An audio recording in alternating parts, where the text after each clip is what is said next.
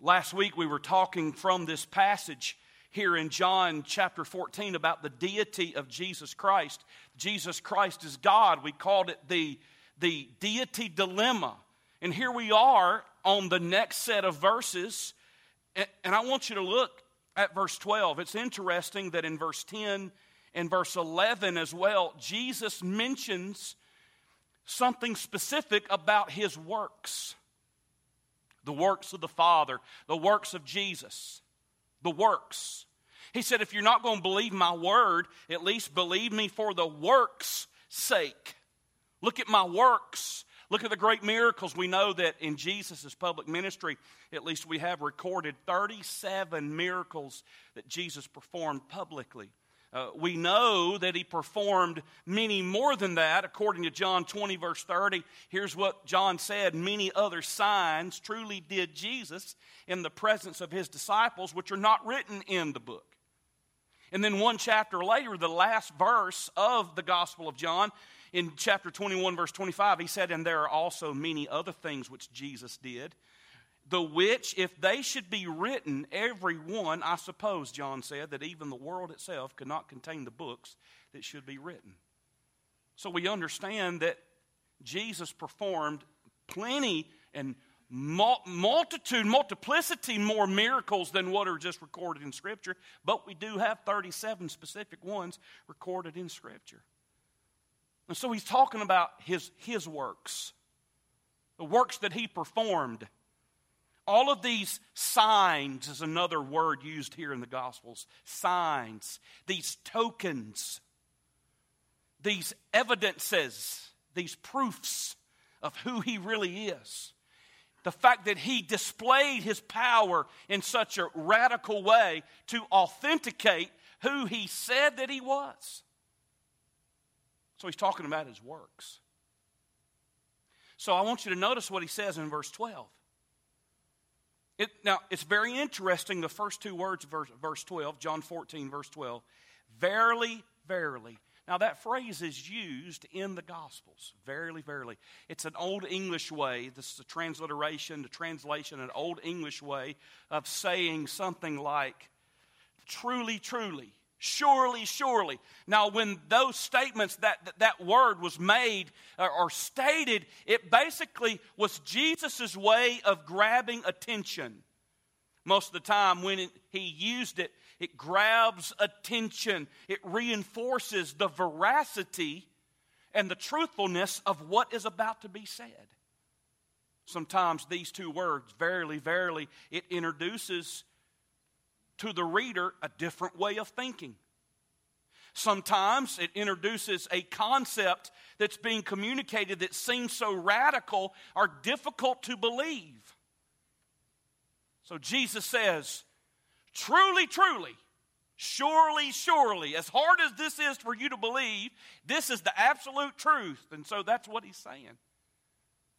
He's about to make a claim. He's about to make a statement that to us and to the casual reader, it may seem like that it's really not true. Or it's hard to believe. I've never heard that before. Verily, verily, Jesus said, verse 12. Listen, listen. This is true. This is true. Verily, verily, I say unto you, he that believeth on me, the works that I do, shall he do also.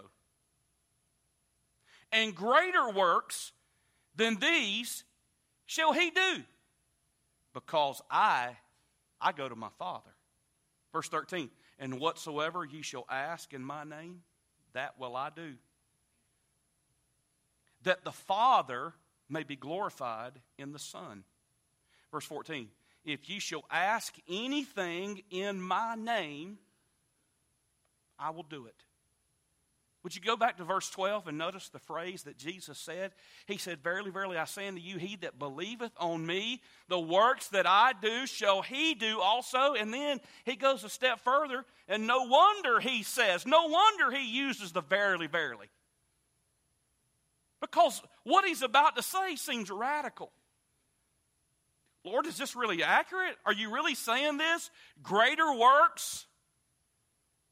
You mean to tell me, Lord Jesus, of all the works that you've performed, are you saying that those who follow you, those who believe you, those who are your children, part of your family, that they're going to be able to do the same, not just the same kind? He says that. Then he goes a step further and he says, we're going to be able to do more?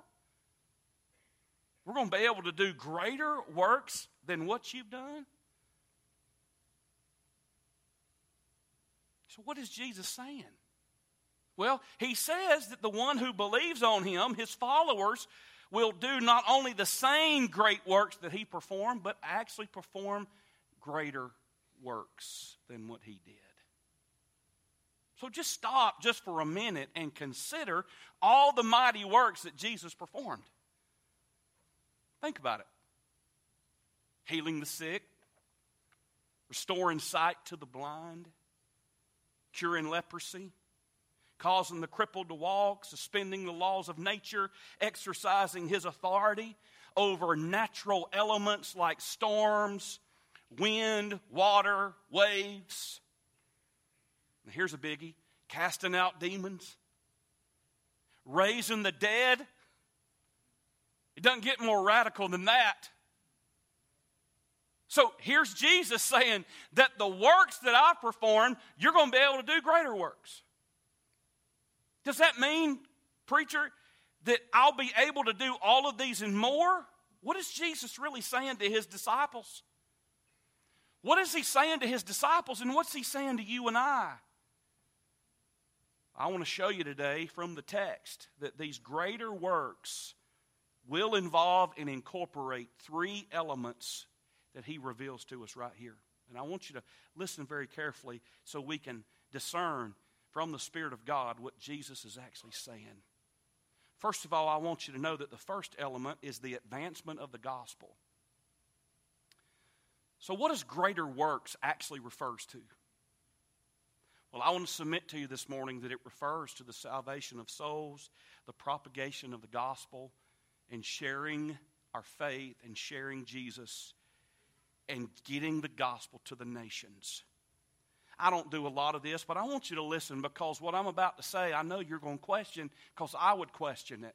Because just at face value, when you read the text, it just seems like that all of these radical, outstanding miracles that Jesus performed, that what he's saying here is a guarantee, is a blank check for us to be able, just upon our own desire, just to go out and, man, why not? Hey, if this is true, why can't we go to Wayne Memorial right now and clear the hallways?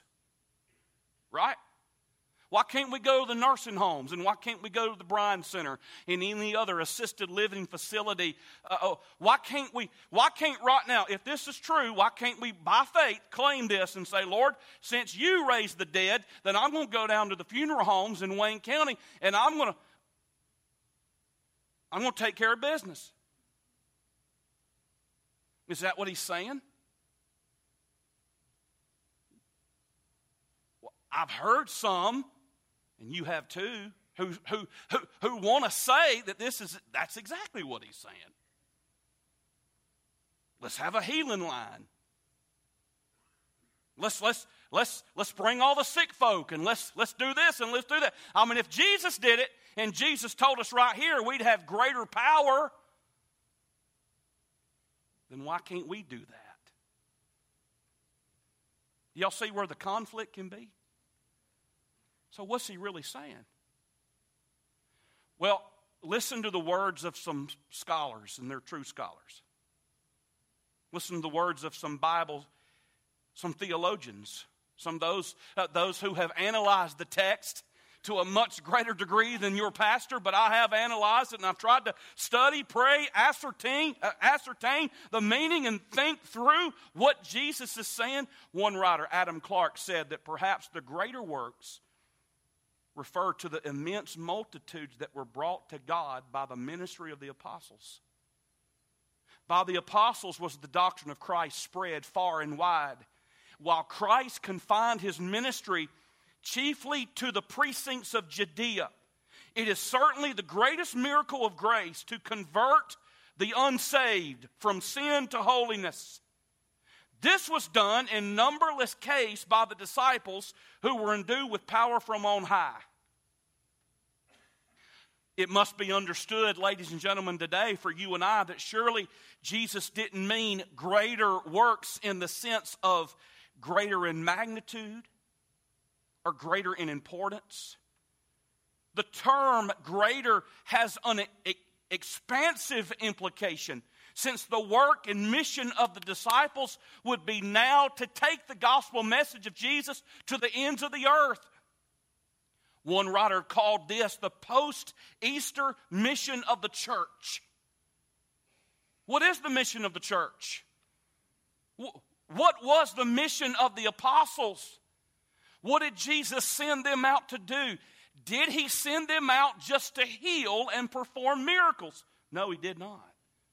He sent them out to advance the kingdom of God, to advance the gospel, and to get the gospel to the nations, to get the gospel to the world. Matthew Poole said that this statement is rather to be understood of their success in carrying the gospel to the Gentiles, by which the whole world almost was brought to the obedience of the faith of Jesus Christ. Even Charles Spurgeon, listen to the words of Spurgeon, as God, the Lord Jesus, not only had infinite power in himself, but he was able to delegate that power to others. His apostles wrought great miracles, and his believing disciples worked mighty spiritual works so that more converts were brought to the faith of Jesus by their testimony. William Burkitt said Jesus is referring in this statement to the conversion of the Gentiles. When Peter converted 3,000 in one sermon, then Christ made good on his promise, Burkitt said. Christ, all this time in his earthly ministry, he said, was angling for a few fishes and catched 120, according to Acts 1. While Simon Peter comes with his dragnet, Burkitt said, and catches 3,000 all at one cast. I like how he said that. A.T. Robertson, the noted Greek scholar, said that Jesus is not necessarily saying greater miracles and not greater spiritual works in quality, but greater in quantity. And he uses Simon Peter at Pentecost and Paul on his missionary tours. One writer said that it's not greater in power, but greater in extent. The spiritual miracle of salvation, his followers, and I quote, would spread the gospel throughout the world. He's not promising greater quality of works, but greater quantity comparing his earthly reach, which was somewhat limited geographically, to the regions impacted by the witnesses of the disciples, as well as the multiplicity of gospel opportunities that you and I have in our generation. Think about this, ladies and gentlemen. Let's just keep it in the context of the gospel. Let's keep it in this context of witnessing and getting the gospel out and advancing the kingdom of God through sharing the message of Christ. Look at all the tools and methods that you and I have now to do that are unique even to our generation. Surely Jesus didn't have the efforts and the ability of mass communication. Brother, forget newspaper. He didn't have that. They didn't have television, radio, the media. They didn't have social media. They didn't have all the effort, all the things, all the methods that you and I have at our disposal right now. But you know what they did have? Watch me. I'm afraid what they did have, we're not using. They had word of mouth testimony. Anybody in here this morning? Huh? We're not at a chess match, all right? So you can make some noise, I promise. It's okay.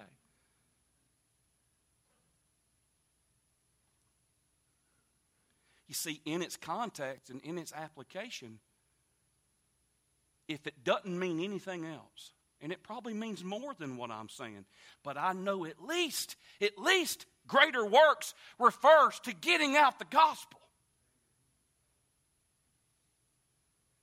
So who's this promise to? Well, He says here in verse 12, those that believe. Those who are Christians, those who are saved.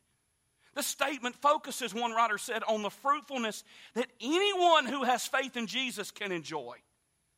It's an expression that embraces all believers, not just the apostles. So everybody, all believers. If you're saved this morning, say amen. You fit in this category.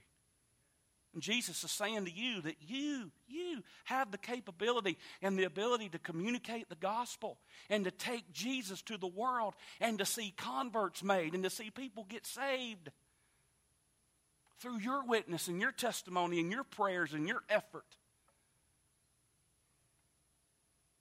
So how's this promise fulfilled in us? Well, it's interesting. Jesus says, all this is possible because I'm going away to my Father. He says that in verse 12. I'm going back to the Father. And you know this, that when he went back to the Father, who did he send as his replacement?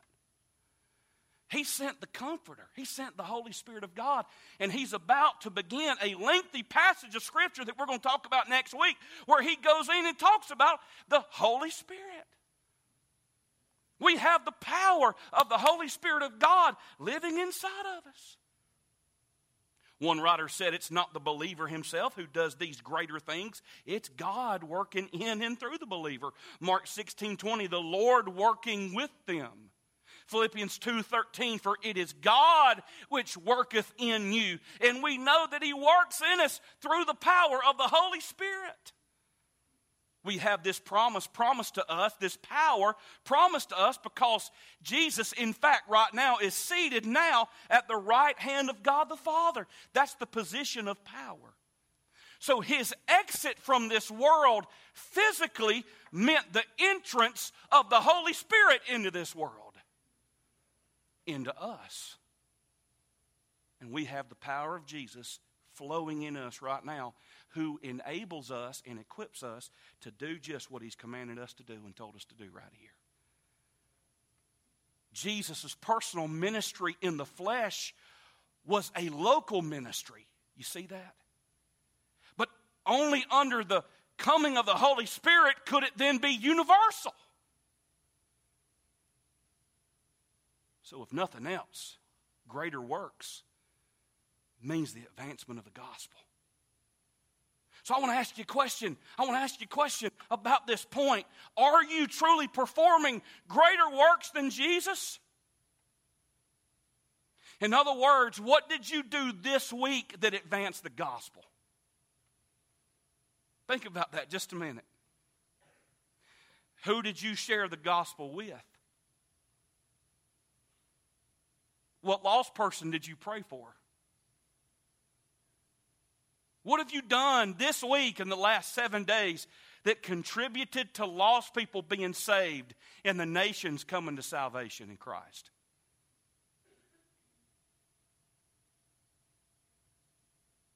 What have we done to reach our neighborhood this week?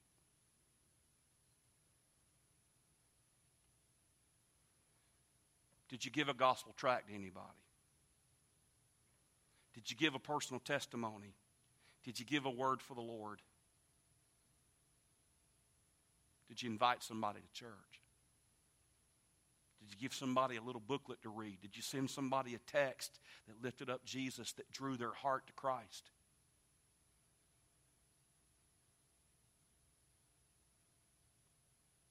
That's the greater works.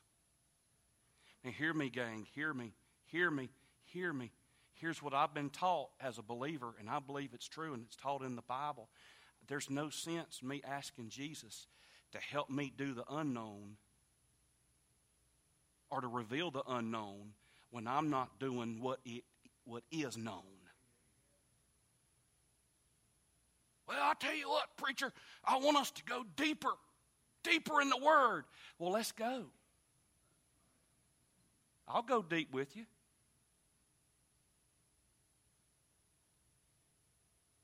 But are we doing what we know already right now?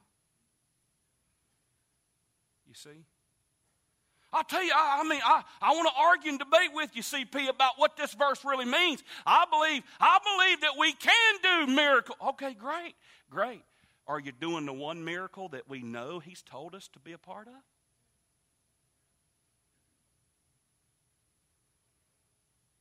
Let's go deep. You won't get any deeper than sharing Christ with the world. And if somebody balks, if a Christian balks and wants to argue theologically about Christ's burden and passion for the salvation of sinners, then gang, I love you and I tell you the truth in love. But you got bigger issues than that. You got more fish to fry. What I'm talking about today is so crystal blooming clear. All of us as believers should be and can be a part of the advancement of the gospel. That's the greater, at least it means that right there. But He doesn't stop there. Because greater works, yes, it means the advancement of the gospel at least. But also, look at verse 13. It means and includes and incorporates, here we go, the adoration of the Father. Now listen carefully. The adoration of the Father. Look back at verse 13 and see what Jesus says. John 14:13. And whatsoever ye shall ask in my name, that will I do. Why? That the Father may be glorified in the Son. You see, the guiding principle of the believer's life and service must be the same guiding principle that Jesus followed throughout His life. Well, what principle was that, preacher? It was the glorification of the Father in every single thing that He did. How many times do we read in the Gospels Jesus saying, I do what pleases the Father, that the Father may be glorified? John 9, He says, I do always those things which please Him. John 8:29. I do always I do those things which please the Father. You see, let me make this statement to you, then we're going to wrap up. Listen to this. Write this on your heart or on your paper somewhere. Listen carefully. The Lord's highest priority, listen, is His own glory. Not my glory, His glory. Not my comfort, His glory. Not my agenda, His glory. The highest priority of God is Himself. You're like, wait a minute, I disagree with that. God's highest priority is sinners. No, it's not. God's highest priority is Himself and His own glory. He's more interested in His glory than anything else in this world. Why? Because He's the sovereign God. And it's okay. He's not being selfish. He's being God. Say, well, man, that just doesn't sound right. He's God. There's nobody close to Him. That's why He has sovereign right to demand His own glory. You see, here's what I'm afraid of as believers. That our concept of God is far too small. And our concept of our own importance is far too big. None of us are the center of the universe. He is. And God is all about His glory. That's why He made the earth for His glory. I thought it was because He was lonely. No. There's no insufficiency in the character of God. Never has been, never will be. God didn't create Adam because God got lonely. God created Adam for His own glory. God made the fishes and the birds and the earth and the waterfalls and the clouds and the mountains for His own glory. God sent Jesus to the cross for His own glory. God created you and I for His own glory. And so He says, I know this about the greater works. Jesus said it's going to involve the advancement of the gospel. It's going to involve the adoration of the Father. In other words, if what you're doing and what you're asking and what you're planning and what you're dreaming lifts up the glory of God, you go for it. So let me ask you, is your life really bringing glory to the Father alone? Or are we trying to bring glory to God and ourselves at the same time? Are you pleasing God in your life? Is the Father being regularly and routinely lifted up in your life and through your life? And then I close with this, that it absolutely incorporates the approval of the Son. The advancement of the gospel, the adoration of the Father. But look at verse 13. Jesus said, whatsoever ye shall... Are you still with me? Say amen. Whatsoever you ask in my name, that will I do. Look at verse 14. If you shall ask anything... Now here's the operative phrase. In my name. Now, gang, question. Is that just saying that when we go to prayer, as long as we tack the little in Jesus' name on the end of it, that we're good? Isn't that what we do? We pray, we go through our list, we do this, we say this, we do, and then all of a sudden, right before the end, right before we say amen, we say, what? In Jesus' name. Why do we do that? It's not wrong to do that. It's not unscriptural to do that. But do we really know what we're doing? You see, in Jesus' name is basically a way of asking with the approval and the authority of Jesus. It's like saying, Lord, as I come before you and as I bring you these requests and these things, as I talk to you about these things, it's like saying, may this all come under the approval of your name and your plan. It's asking Jesus to put His signature, I'm left-handed, Jesus probably is too, anyway, I'm just kidding, I'm joking, to put His approval, His signature on it. Now, Lord, I'm asking you to put your signature on this prayer. I'm asking you to put your signature on this plan, your signature on this idea. Lord, I want you to put your name on it. D.A. Carson said prayers in His name are prayers that are offered in thorough accord with all that His name stands for. And then he goes on to say this, and I want you to listen carefully. His name is not used as a magical incantation. Genie Jesus, we've talked about that before, right? Rub the bottle, rub his belly, mutter his name, and then expect carte blanche that poof, whatever I've prayed for, it's going to happen. That's not biblical. That's not what he means by praying in Jesus' name. It means praying in recognition that the only approach to God the Father that those who pray enjoy and have is coming through the Lord Jesus Himself. It's, Lord, I'm asking all this because I really, as He taught us to pray in the model prayer, Thy will be done, Thy kingdom come on earth as it is in heaven. Lord, I don't want to ask you for anything. I don't want to do anything, dream anything, plan anything, execute anything that you, Lord, can't put your signature on. That's what it means.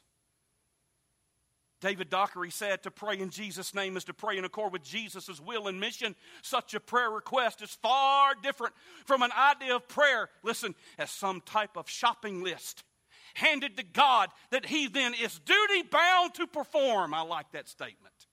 Right? Okay, Lord, I know you're the big Santa Claus. Here's my Christmas list. Here. In Jesus' name. That's not what He's talking about. Robert Wilkins said these verses are not a promise that all prayers of Christians will receive a yes answer from Jesus. Jesus gave us a condition for answered prayer. What is that? It's prayers that are consistent with His nature and character. Those are the only ones that get a thumbs up.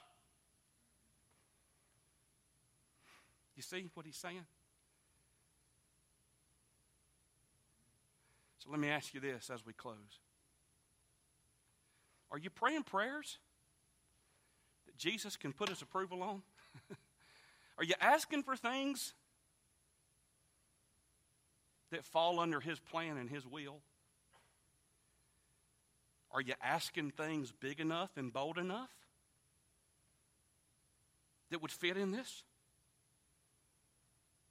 Someone wrote the other day, they said, when's the last time that you prayed such a bold and big prayer for the glory of God that God in heaven silenced the angels and said, did y'all just hear what He asked for? First and foremost this morning, I know this. The greatest need that anybody has in this room is for Jesus Christ.